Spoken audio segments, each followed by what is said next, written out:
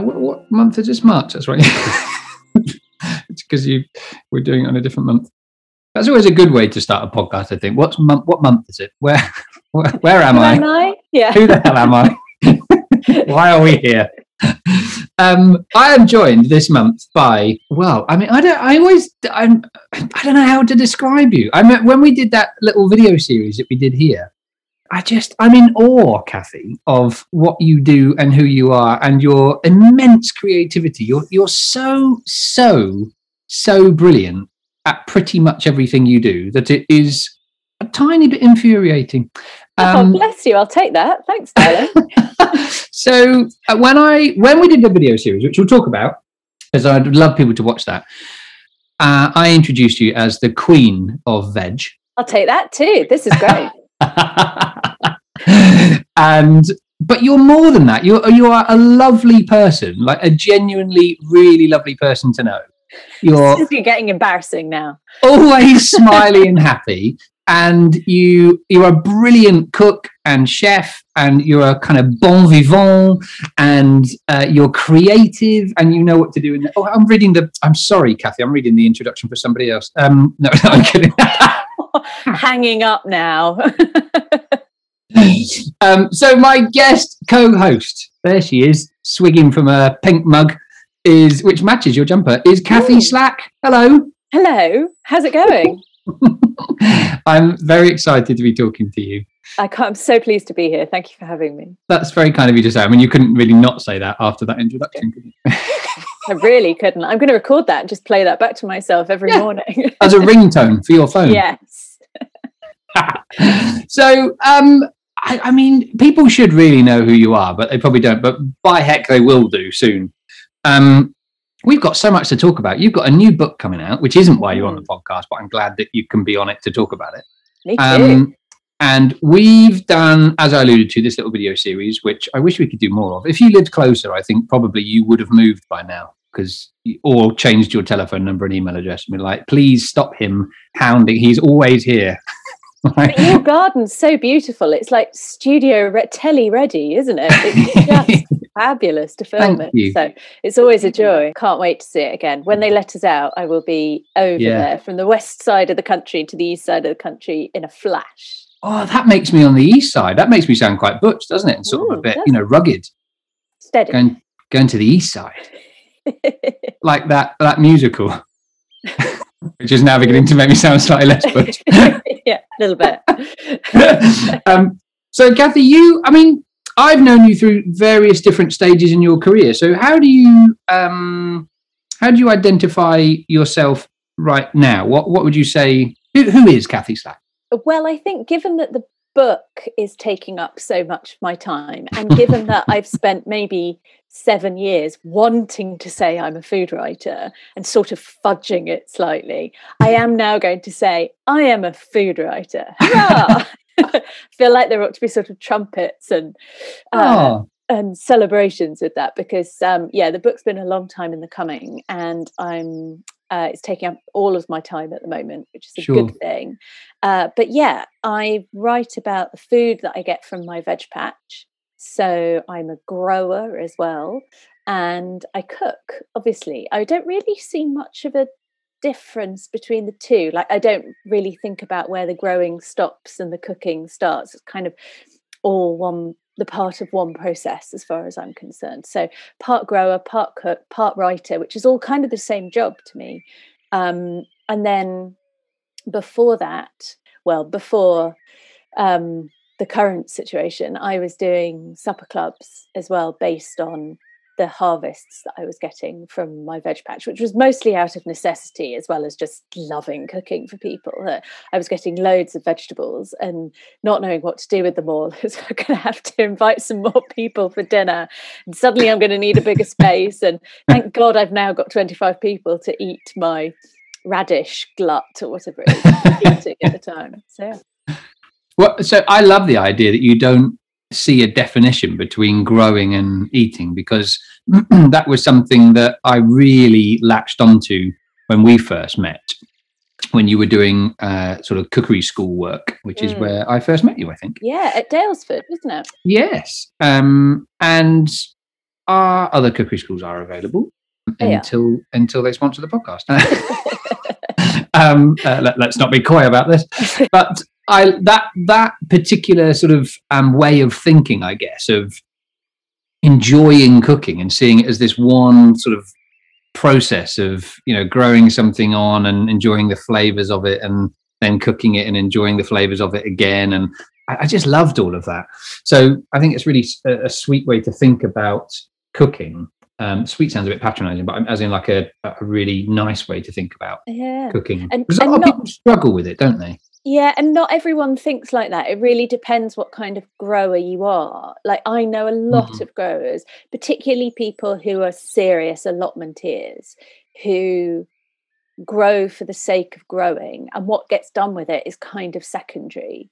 So they're more thinking about often about the village show, for example, but more about the different varieties and the complexity of the growing of them and things like that. Whereas when I plant a leek, I'm thinking about the leek and cheese tart that I'm going to make with it. Or classically, when I plant spinach, I'm thinking about how much spinacopita I can make from each plant. Like, I harvest by spinacopita. So. What the heck is spinacopita? Oh, it's just delicious. What is it? It's a classic pie. It's I love pie. Of a Greek origin, okay, but also found in various versions across Turkey and the Middle East and so on, and parts of North Africa. And it's spinach and feta in phyllo pie, in a phyllo I was pastry. Literally, when you just described those countries, I was about to say, I guess it's phyllo pastry, feta and spinach. You got it. That and sounds depending amazing. on where you are, some other herbs and spices. Nice. But you can also make it with chard. You can make it with I make it with weeds in the spring, because I have a lot of weeds in the veg patch, and it's great with nettles and hen, and basically anything light and leafy greeny will work. And it's a winner every time. That's what I loved when you were here last and we did that bit of filming, and you were cutting off carrot tops and things like that and saying keep those because we're going to use those in a salsa verde or in a salad. And I loved all that, just that zero waste. There's something really incredibly wholesome and fulfilling about just using all of it. It was so fun. It comes from a very selfish place, though. I mean, I know it sounds quite virtuous, but when you've grown a carrot, you're so excited that you've managed to grow a carrot, and that you've known this creature when it was the tiniest of tiny seeds. It's the size of a pinhead. And now you're looking at it and it's a 6-inch carrot with loads of leafy tops to it. The last thing you want to do is put any of that in the waste. So you don't peel it, you keep the tops, you use the whole thing. And it's mostly just out of wonder and quite a lot of vanity that you do that, rather than virtuousness as well. I have to say, I do top and tail my carrots because my dog Marley loves carrots. Yes, my dog does too. My Hadley the Spaniel loves a carrot and a courgette. I didn't think Marley would like courgettes, but actually only recently in the last 10 days I found that, because I dropped a bit while I was cutting it and he quite happily ate that. And I thought, oh, well, there you go. Good to know. Which is very useful to know if you've got dogs and you want to train them, because carrots are a much better way to feed your dog treats than all of that rubbish that you buy, the processed stuff, dog treats. Yeah, exactly. Or having to cook chicken liver, which is what I did to train my spaniel. Oh God. Lovely to eat, doesn't taste great. The heebie-jeebies. I don't like liver or what's the other thing? Kidneys. I can't be doing. It's the texture. I don't like it. Out. Apparently so. Oh, well, I'm all right with that. As is Marley, by the sounds of it. Yes, absolutely. Yeah. Although he was on a raw diet for a few years. Actually, I've fed both of the dogs raw for quite a while. Anyway, we digress. It's nice to have doggy chat. It's nice to be surrounded by doggy people. I trust them more, Kathy. I quite agree. So you've always been a grower and a cook, or did one come before the other? I think I was probably a cook before I was a grower, just because of circumstance. So I've always been into cooking. My dad's a really good cook. My mum's a great cook as well, but my dad's a kind of intuitive, here, try this kind of cook. So I've always grown up being interested in cooking. And we used to I've always lived in the suburbs. And then when I left home, I moved to London and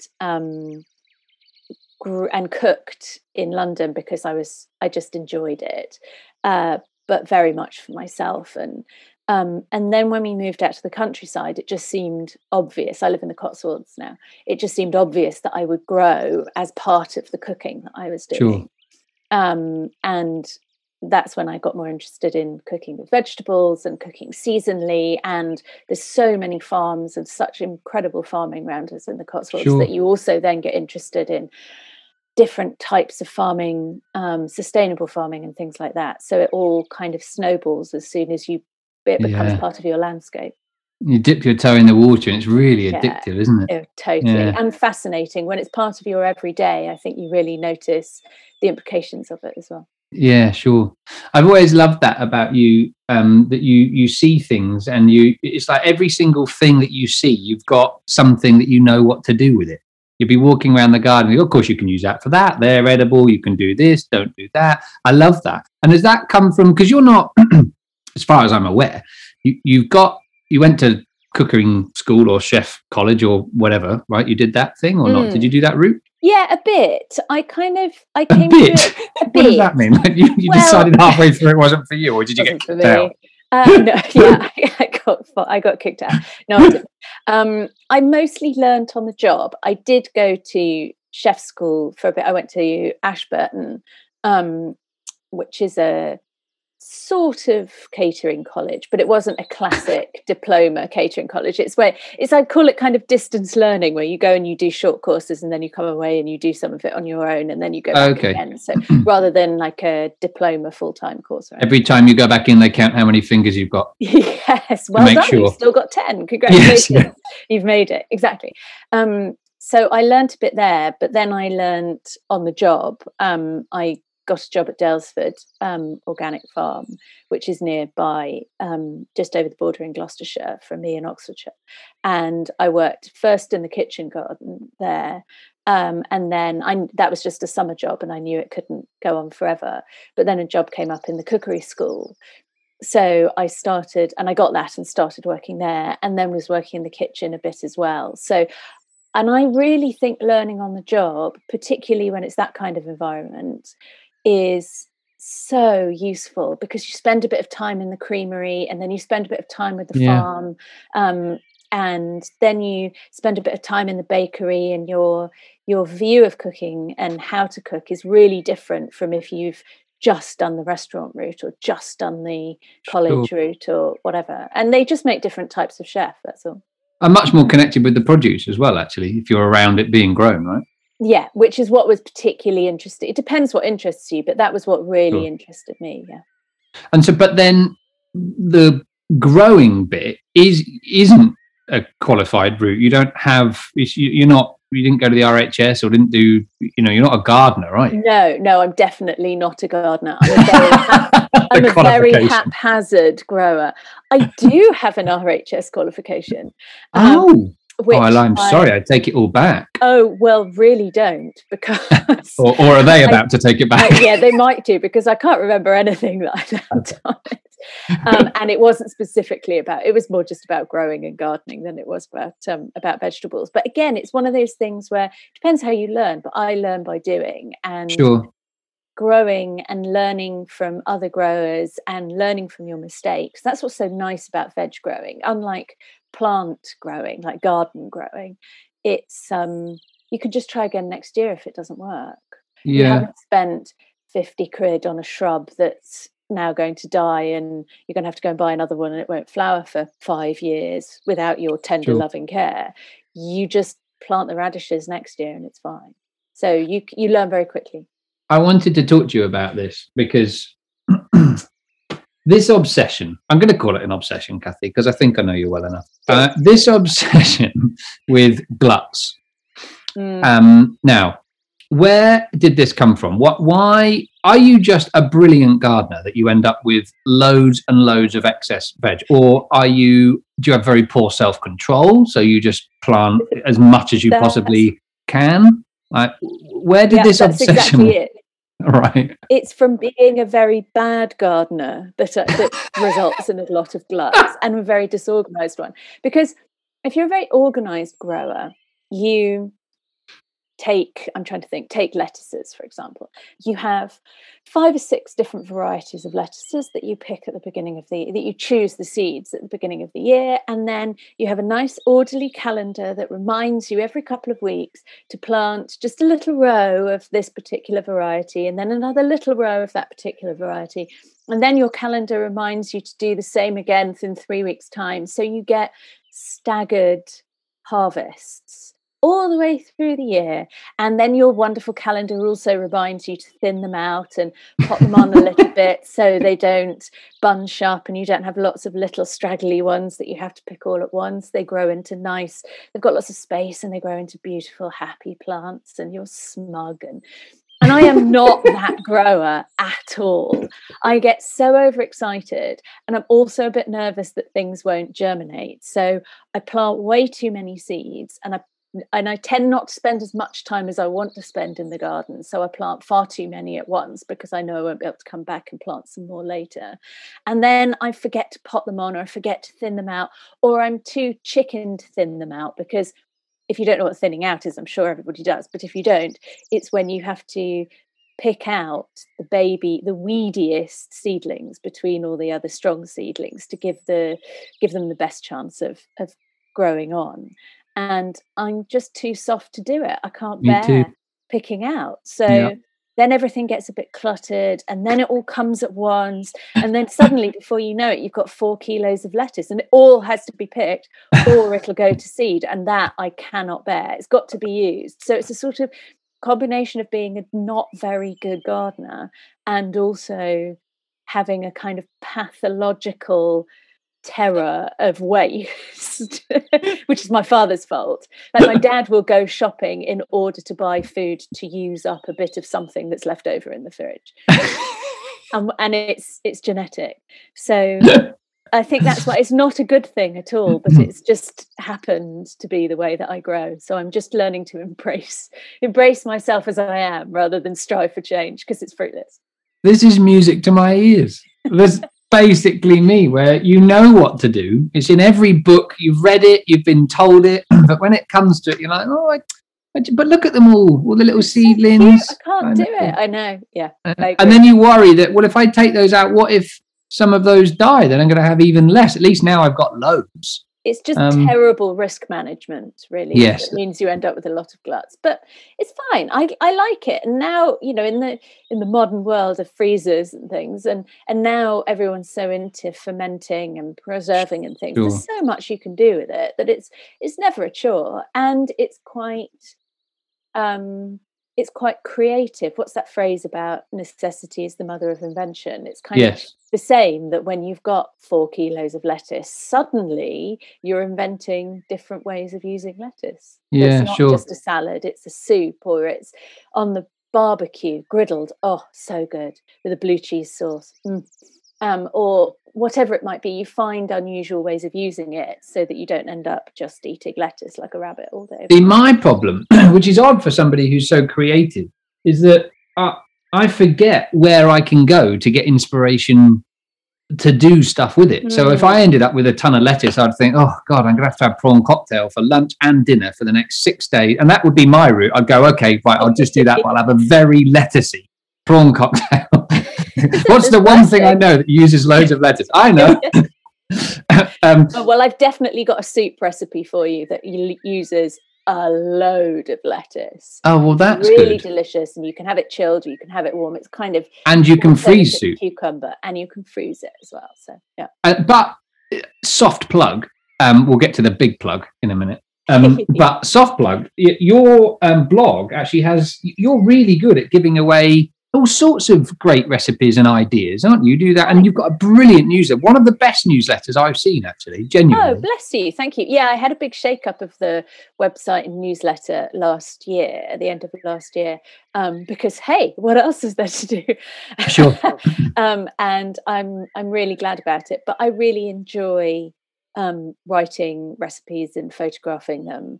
And I do a batch of probably 4 in a month, so that there's one to go out on the blog every week, and then it goes in the newsletter as well. So I love that. And so we can go to kathyslack.com to sign up for that, right? You can indeed, and it comes out pretty much every month. Is that where your blog is as well, attached to your website? Oh, it is, yeah, on kathyslack.com. Now you blog. /blog. /blog. We like. Keep it simple. Keep it instinctive. Now, you mentioned seeds. Last month, I spoke with the wonderful Christine Walkden, who was super fun and great, very funny, and a lovely lady. She mentioned about seeds. Now, you will know because you were here when I confided in you. Yes. Oh, dear. I have seed issues. You do. So you came up a couple of years back in the summer because I had an issue and I needed help. And so there's only one woman that I trusted with my issues, and it was you. So you came up a little bit like the super nanny of the kitchen. Super nanny of seeds. Afterwards, we looked at your seeds. Yeah. Yes. And you said, for that, my boy, you need to squat over natural yogurt.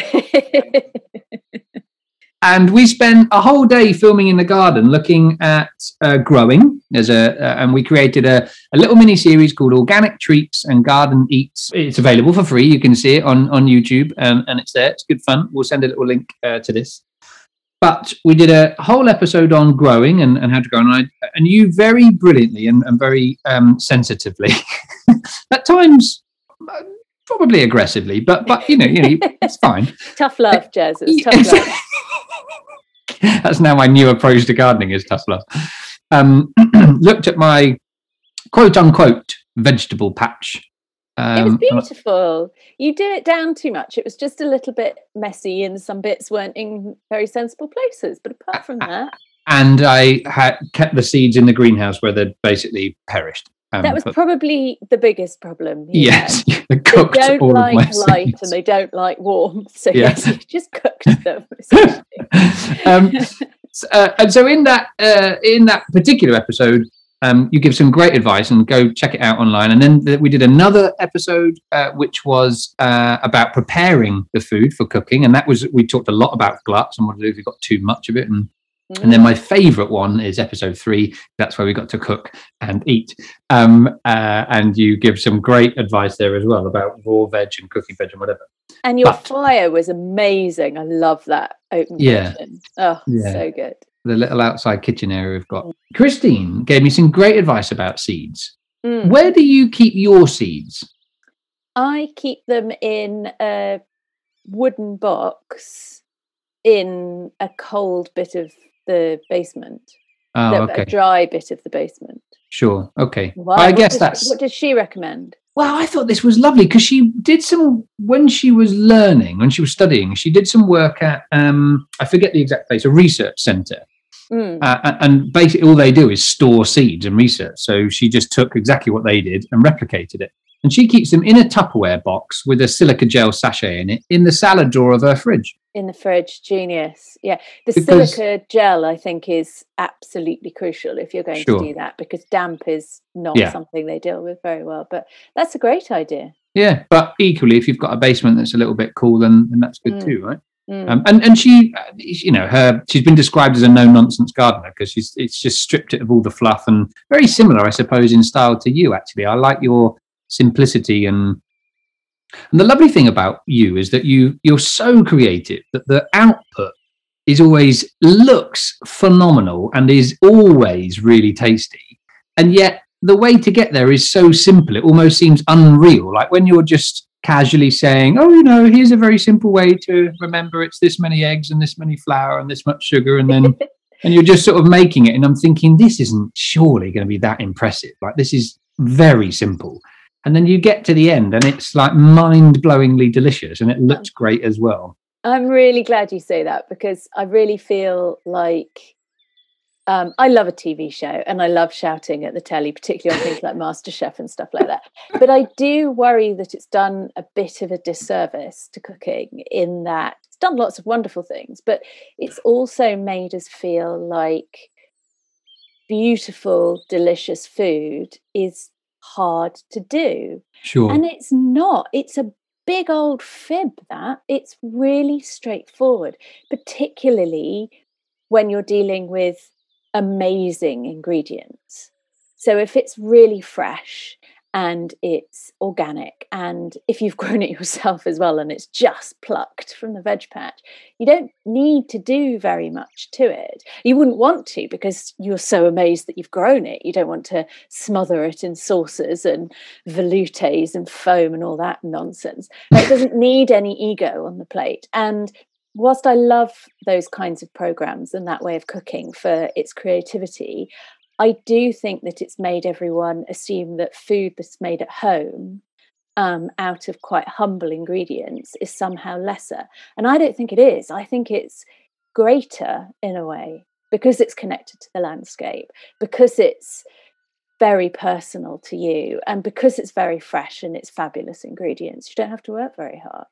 I think that's a really interesting point, because it's almost as if we're embarrassed to present something too simple. And yet, ironically, all of the insanely creative and overly dramatic food that we see and the use of ingredients is based on the simple facts, and then they add on top of it, right? So, for example, one of the most amazing things you'll ever taste in your life is fresh mozzarella, fresh buffalo tomatoes, and basil with Italian olive oil and a little bit of salt. You do nothing to it. You just the flavors are there already. Yeah, but in a way, this is a very sweeping, possibly overly damning statement. But in a way, that's the problem with that dish. If you're a would-be or already Michelin star chef, is that there's none of you on that plate. Yes, it's all about the incredible skill of the mozzarella makers, or the incredible olive oil, olive grove farmers and things like that. It's not, and about the freshness of the basil and that sort of stuff. It's not enough of your ego on the plate. And I worry that happens too much. That's an amazing thing to say. I mean, this could be the end of your career. This could be the end of my career, Yeah. How lovely.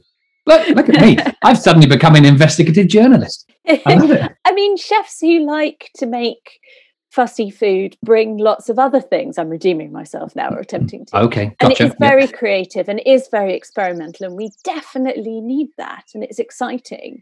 But I think it's a mistake to feel like that is pinnacle. It's just a different way of cooking, but that's not the apex of cooking. It's just a way of doing it, and it doesn't mean that any food that isn't as difficult or isn't as complicated or doesn't require as much skill is somehow lesser.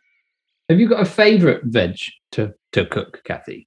Oh, that is a difficult question, Jez. You can't just ask me major questions like that. And I'm sorry, have I rocked? Heavens. Well, it's difficult because I mean, you can pick more than one. Oh, good. Well, broad beans. And yes, you are a fan of a broad bean. I think beetroot would have to be one. Golden or purple? Oh, purple. Okay. Golden's nice if it's roasted, but they're a bit insipid when they're raw. Right. And I think insipid. Don't hold back. Tell us what you really think of those. I think I would have said just broad beans hands down last year, and then my reaction to the devastation of my beetroot harvest by a mole made me realise that actually I'm extremely attached to beetroots. Devastating. Little better not swear. Little blighter. Cruel, like dug a straight line directly under all my seedlings and propped them all out of the ground, and they were but I mean, to be fair, he probably was unaware that there were beetroot seeds there, so he was just going around. It's probably an accident. Ignorance is not a defense. Right, okay.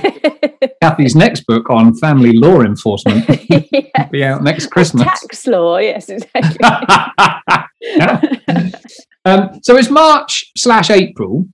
Mm-hmm. What are you doing in your garden? Well, you do have a garden, don't you? But you have an allotment. That's where you grow your veg. Well, no more. I've brought the veg home. Scoop. I know. So my vegetables and I have been kind of nomadic since we moved to the Cotswolds about 10, 12 years ago. I had a little bed at home, but it wasn't enough space. So I had my first... Well, hang on. Whoa.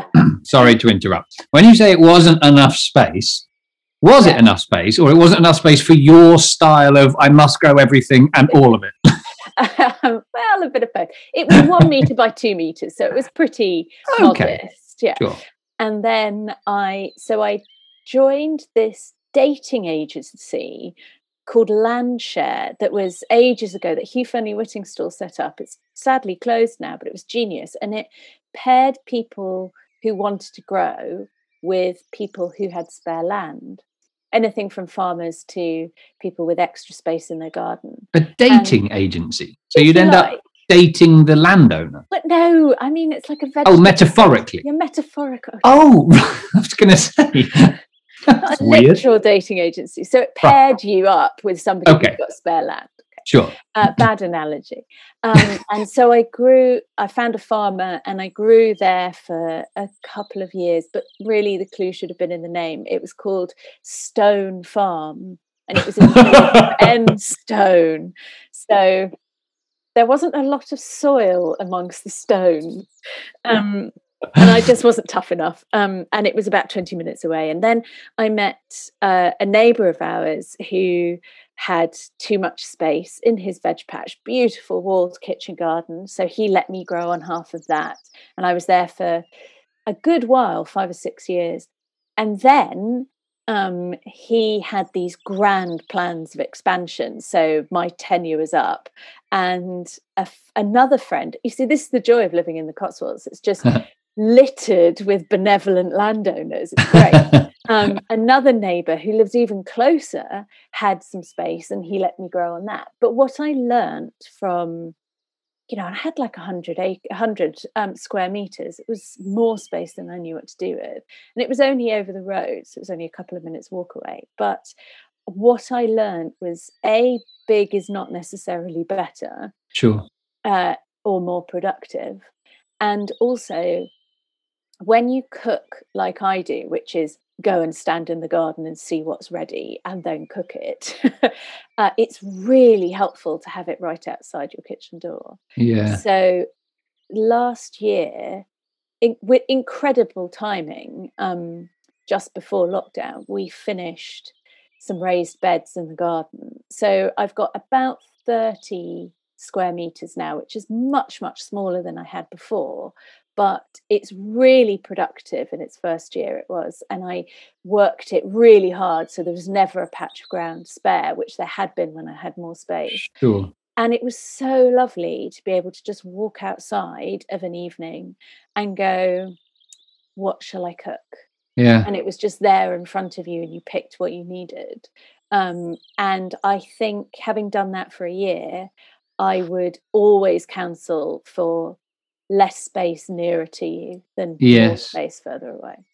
And I suppose that's one of the joys of having that right on your doorstep, and also metaphorically, also having that, at the tip of your fingers or on the tip of your tongue. You creatively know what to do with what you see. But going back to my point, and also mentioning your blog, is that very often I think you can get into something like growing veg or fruit or whatever, and then all of a sudden, I don't think we do enough prep at the top end. Like, it's really interesting hearing you say, when I plant my leeks, I'm thinking, oh, that's going to make an amazing leek and potato soup, or I'm going to make leek and bacon and chicken pie or whatever.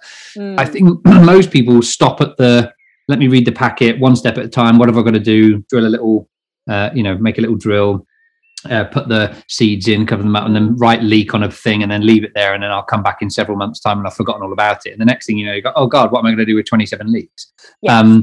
But the joy about your blog and what you do is that we can follow you through the year as well, can't we? So you can say, oh, this is where I am in March. I've got all of this stuff and this is what I'm going to make with it. So you almost provide that inspiration for us.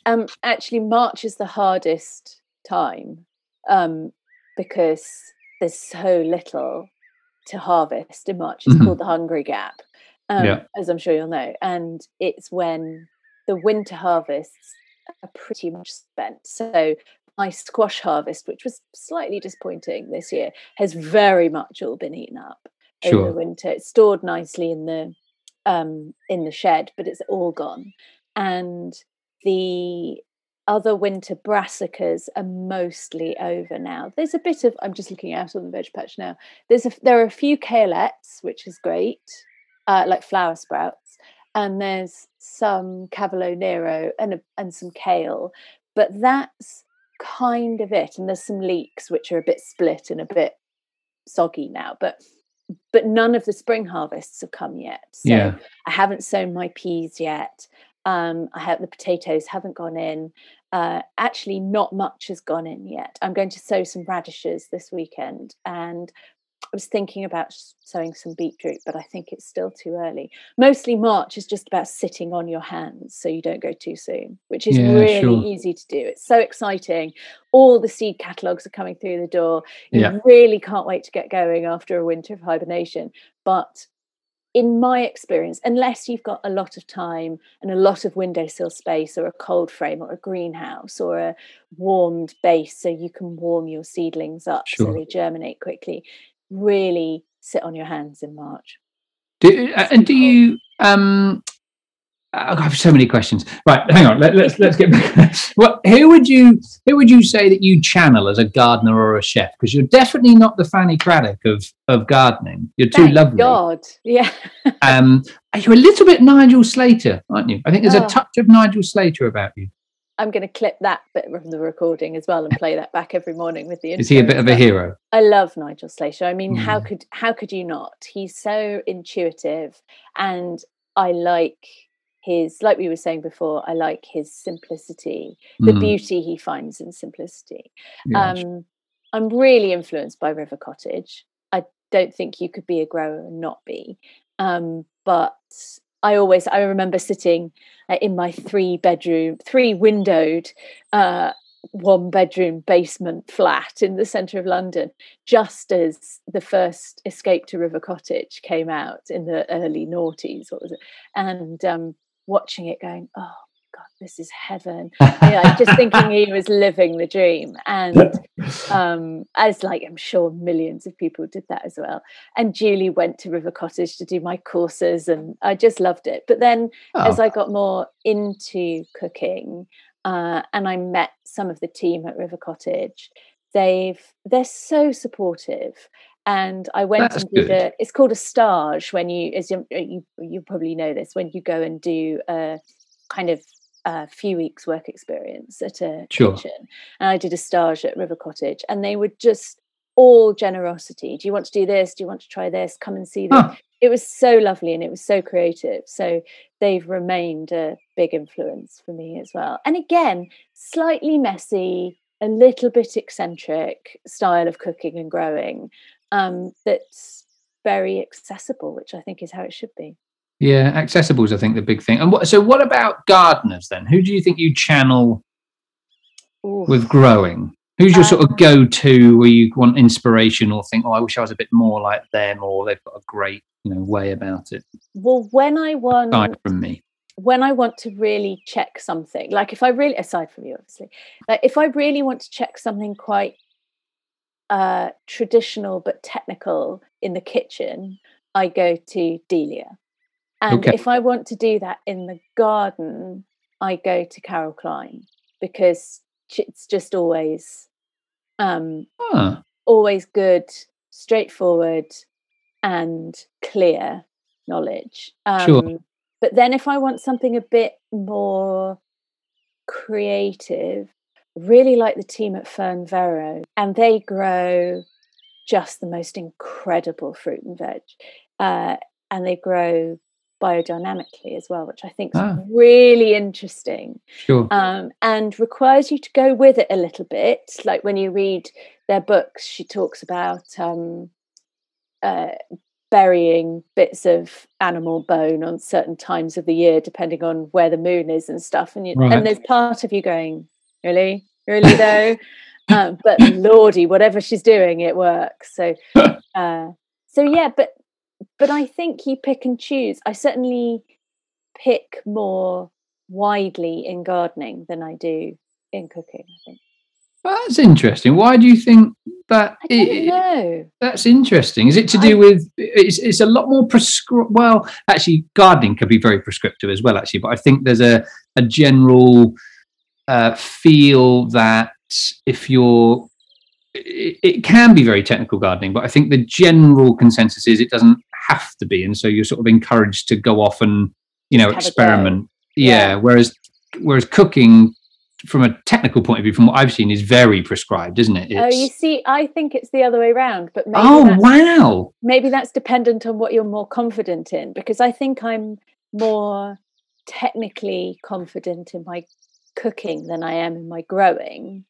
I'm quite happy to just wing it in the kitchen, whereas in the garden I do want to go and just double check the manual, if you like, sure, and see if I'm doing it right, or if I'm planting it in the right space. I very often then ignore it, but I like to go and check. Yeah, I would like to think that. I mean, this is going to sound a little bit. This might get edited out because I think I'm going to sound sociopathic, psychopathic, and a little bit like a serial killer. But there are a couple of people I would love to invite here, and I'm not going to say kidnap because that's a bit aggressive, but it might put them off. Refuse to let them go, possibly by restraint. And who would they be? And can I come? Yes, yeah, right. I'd love to have Sandy Toksvig for tea, but I'm not entirely sure she wouldn't not be shackled, so that she'd have to stay with me to chat to. And then also you could get Carol Klein in just leave her in the shed in the garden. I'd keep her nicely. She'd be fine with that, I'm sure. Sure. She could write her lovely books from there. And it's not creepy. I'm not going to hurt her. Like, she'd get fed and we'd chat and, she can use the shower and, whatever, it's fine. It's just I don't want her to go. Yeah. And then we can just go and ask her questions all the time. Right. We're not sure what to do. Exactly. Perfect. Yeah. And what a great dinner party that would be. They would become such great friends. Definitely. When you think about it. Mm-hmm. It could work. But that's possibly why I've never been allowed to meet Kofi Annan. Anyway. Just that reason. Yeah, possibly.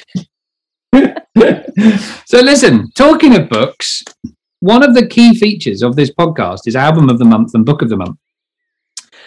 And I'm not going to let you have your own book as Book of the Month, but we cannot pass talking about books without From the Veg Patch, 10 favourite vegetables, 100 simple recipes everyone will love, by, oh my word, coincidence, Kathy Slack. Hooray! So in June this year, your very first proper big girl grown-up cookbook comes out. How does that feel? I cannot tell you how excited I am. I mean, it is genuinely the first thing I wake up thinking about.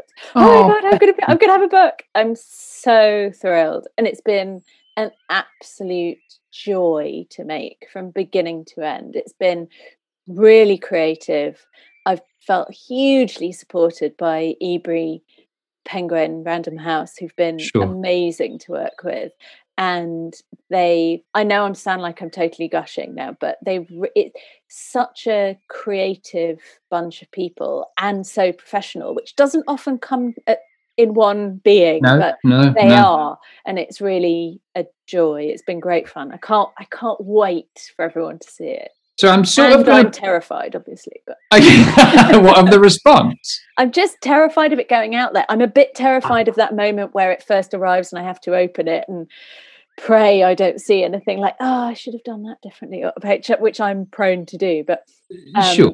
And I'm slightly nervous about. Of course, you're nervous about it. This is what I think about all day, every day. It's putting. I know it's just a cookbook in the grand scheme of things, but it is a little bit of your soul that you pop out there. Somebody once said to me that anything creative that you are genuinely passionate about is akin to standing on stage in front of people and disemboweling yourself and just letting all of your entrails spill out onto the stage and hoping that people don't then go and walk all over them. You know, it's a really exposing kind of raw, hoping that if they'll at least appreciate it and at best gently help you put them back in. And so I am sat looking at a lovely press release. It's very colourful and beautiful. And the first thing that struck me is that the cover looks freaking brilliant. Like, and I'm not just saying this because it is you. It looks just, the colours are perfect. The balance, I just love it. Thank you. But so do all of the other photos. Now, they've got very much a Kathy Slack sort of feel about them. Now, are these yours, a combination of, or is there a very clever photographer that's kind of taken your style and perfectly embodied it? They're all mine, which has been amazing. Possibly the scariest part of the whole process, because taking photos for a blog and for your Instagram and for the occasional magazine is one thing, but taking them for a book is a step up. And I had an incredible assistant. I sort of hesitate to call her an assistant because she was, let's call her a tutor during the shoot, who was at my side the whole time. And she was a master of shadows, and she'd notice things that I would never have noticed. I learnt so much from her. Incredible. But from that, we were able to get that style that I really like, which is quite blousy and quite colourful, but also keep them technically appropriately skilled as well. So it was great fun. But they look great. They look so inviting. The colour and the food, and they're honest. That's what I love about you. You are so honest and individual, and you have such incredible dignity. And I just love it. I love everything about Kathy Slack. Bless you. Thank you, Joe. Now, we'll talk about remuneration later. So checks in the post. When does this come out? When can people buy their own copy of From the Veg Patch? 10th of June. It's out in the world. You can pre-order now. And I mean, this whole publishing world is so new to me, but it turns out, and I'm still haven't fathomed out why, but pre-orders are everything. Yeah, they are. Kind of sense of how well the book's going to do and the profile that it's going to get when it finally comes out. So I'm being very annoying. I'm such a bore with people already. If you're thinking about buying it, please buy it now. You know. And also, the pre-order is how you get into the bestseller lists as well. Is it? Good to know. Okay. Right. Well, that might be let's not get ahead of ourselves. It is called From the Veg Patch, and it's by Kathy Slack. And I have to say, I think everybody's got a lot of cookbooks. I use cookery books as an example of human behavior a lot, because I say, most people have got, at least 10 cookbooks, probably more. It's the classic thing that you're gifted. Mm-hmm. And yet most of us, you will be the big exception, normal people, when it comes to food, have the same 5 recipes that they rotate all the time. Something a bit fancy and special when people come around, it's going to be that or that.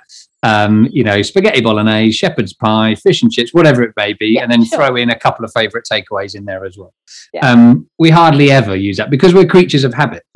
And actually, delving into those cookery books and pushing your perceived own boundaries a little more, because comfort zones and boundaries are, entirely created by us anyway. I think is a really, really interesting way to explore this, because one way of approaching it is you get your cookbook and you change your pattern slightly. So you mix up your day a bit, and day by day you cook what's on that page, and you go to the shops on your way home from work or on the way to work or whatever, and you buy the ingredients for that recipe. And that's what you do for today. So you've got that kind of complete cycle.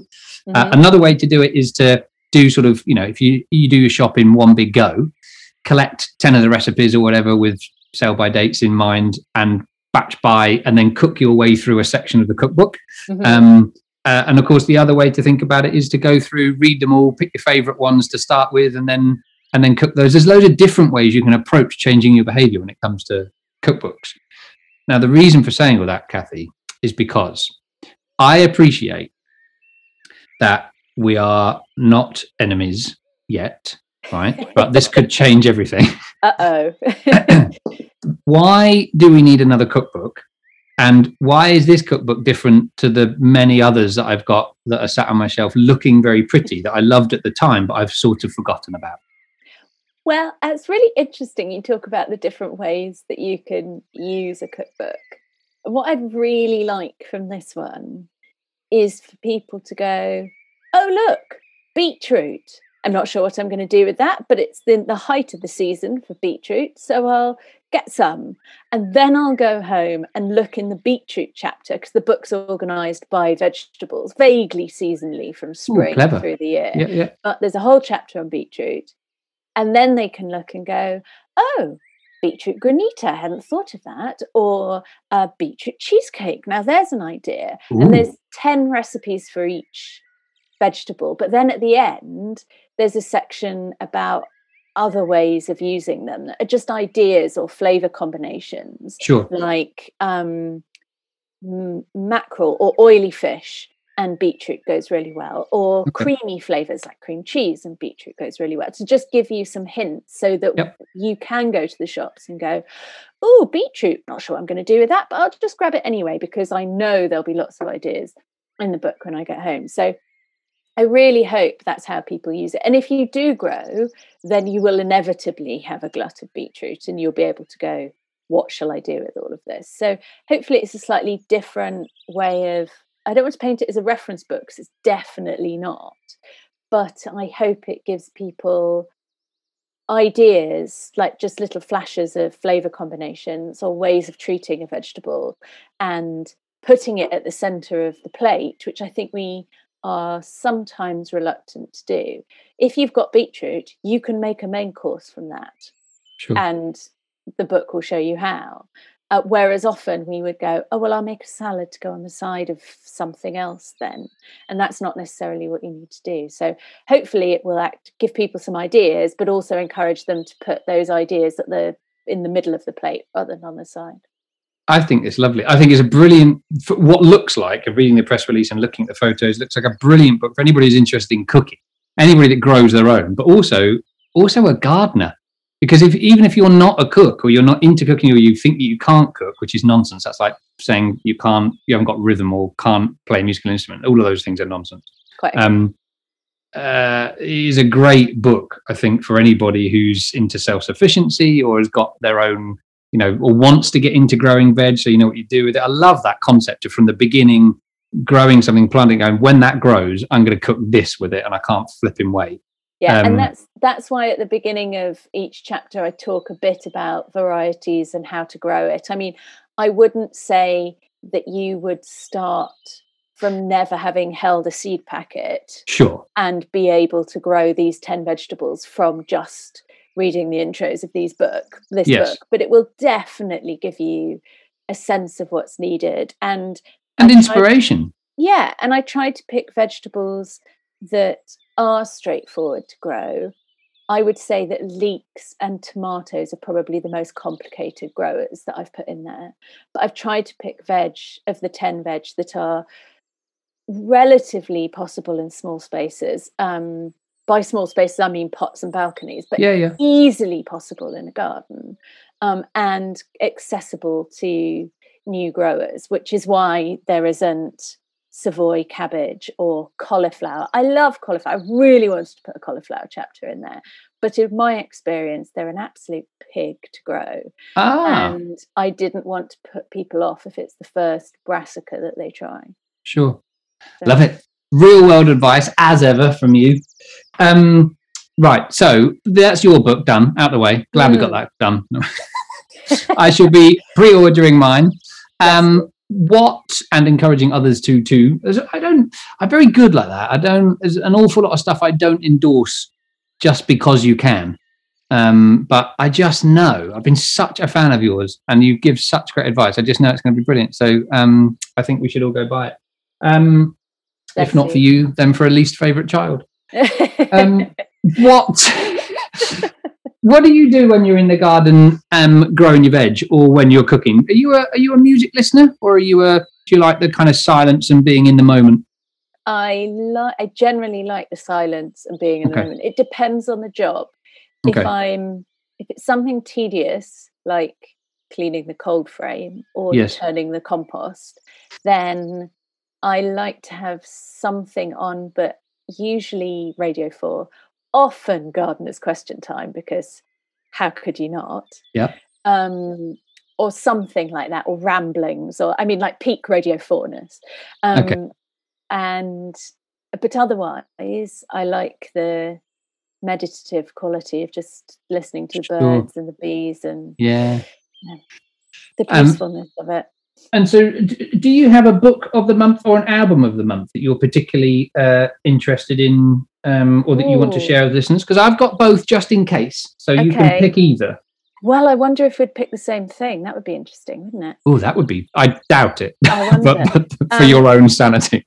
If I had to pick a book of the month, well, I've just started reading. Oh, can I have two? Oh, it's like being with Adam Frost again. Yes, fine. You can have two. Thank you. So one would be Nosedive, which is the new book by Harold McGee, who writes technical books about cooking and why things like why caramelization happens and why it's sweet, and it's quite technical stuff. But he's just written this book about taste, and mostly about smell and why things smell the way they do and how we interpret them, and it's absolutely fascinating. Wow. So it's a thick old book and it's quite technical, but it's really interesting. Okay. So that would be one of my books. And my other one would be, it's got to be the new Anna Jones book. Fabulous vegetarian chef. She writes for The Guardian a lot. Everyone will have heard of her. And her new book, One, was out last week. And I just got my copy yesterday and it's completely beautiful. Of course, she's always does fabulous stuff. So that would be my book. Album-wise... No, you don't get both.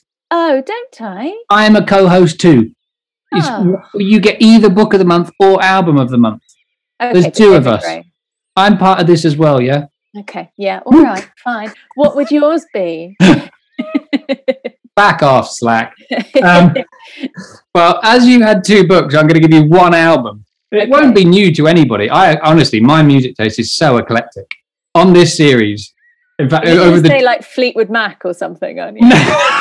Well, no, but that could be. I mean, I don't know who they are, but that could be one of those people. I probably know the song. I'm terrible with A, famous people, and B, music. That's why it's so eclectic, because I go, oh, that's a nice song. Who's that by? And then I go, this is the guy that at 16, when everyone else was like super into their bands and music and stuff, I would go into HMV and say, have you got that one that goes da da da da da la la la la da? Because I'd heard it on the radio and gone, oh, that's good, but I had no idea. For real, that actually happened. Don't worry, I had a fairly serious Genesis obsession when I was about 15, which is fairly dreadful. So you're in. But it's nice to have company. That reassurance that he knows you and he knows you're right.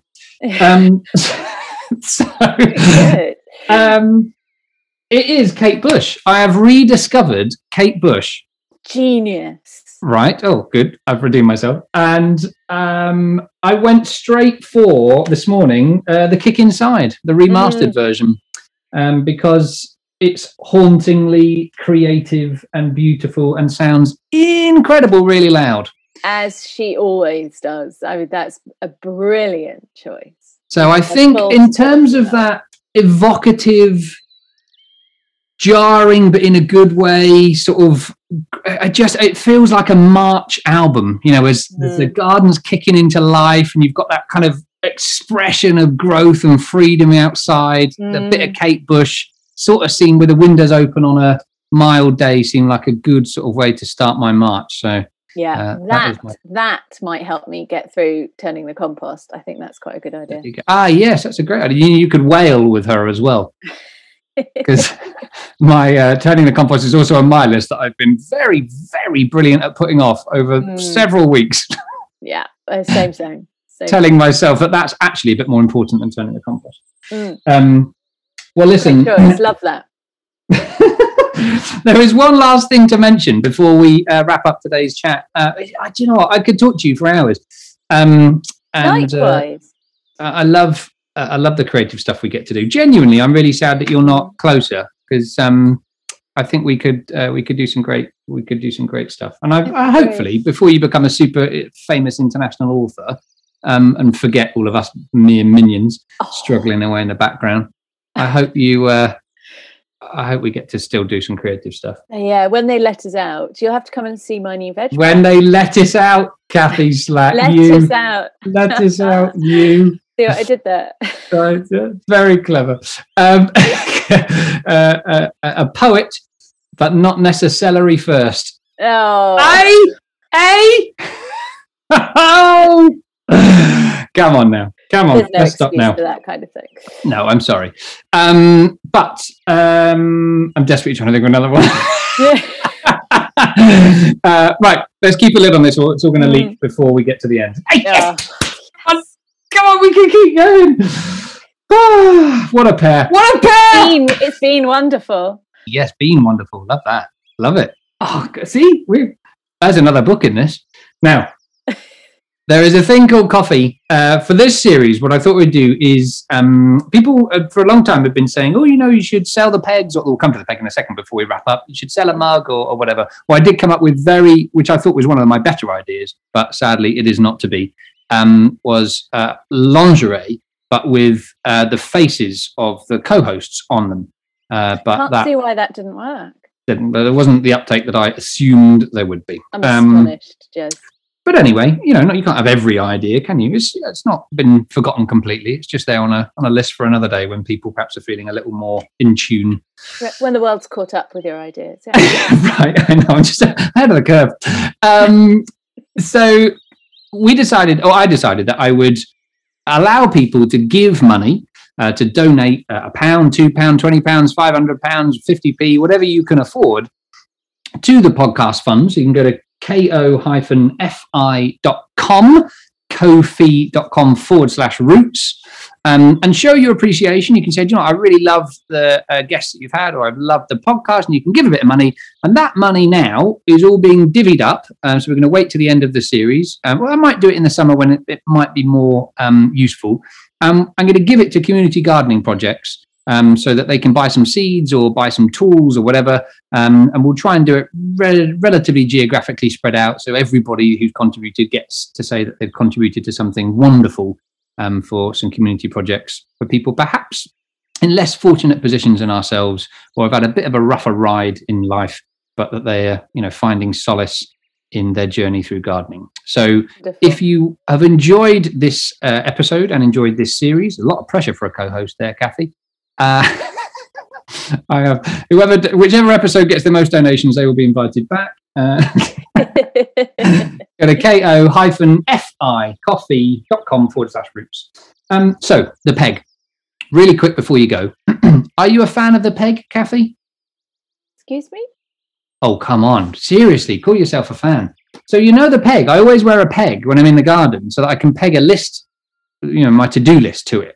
It's just that I forget. How have I missed this, Jez? Oh, it's a national institution, my peg. There is furore. If I ever post a picture of myself on Instagram or on social media and I've forgotten the peg, or it's a coat that I don't have a peg on, which is actually only think about 2, there's always a question about where's the peg? Why is the peg not there? What are you doing without a peg?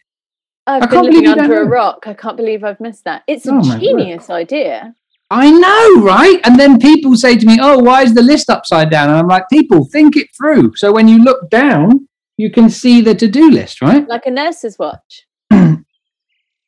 Yes, similar, maybe.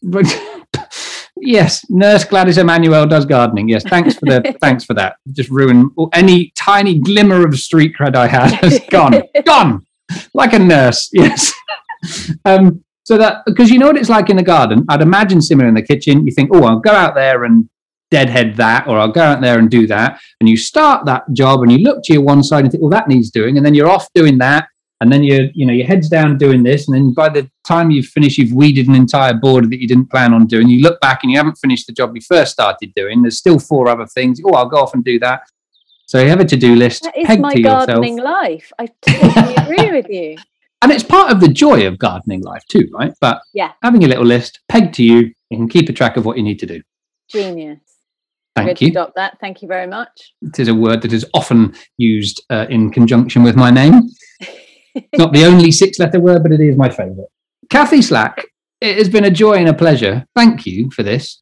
So much fun. Thank you for having me. It's been really lovely. I can't wait till we can go get back in your garden and your lovely outdoor kitchen, and you can come and see my veg patch, and it's going to be great.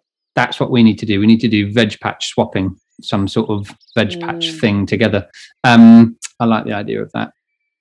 It's been a joy. We should maybe do our own one of these, ditch all the other co-hosts. I'm not going to lie, you're one of my favourites. Right. Do you say that to everyone at the end? Probably. Yeah. I'm just reading a script, I'll be honest. It's fine. I'll just say whatever comes up on the screen. Get her off. Oh, no, sorry, that's a note from the producer. Kathy Stack, it's time to say goodbye. Say goodbye, Kathy. Bye. Bye-bye, everybody. See you next month. Bye-bye.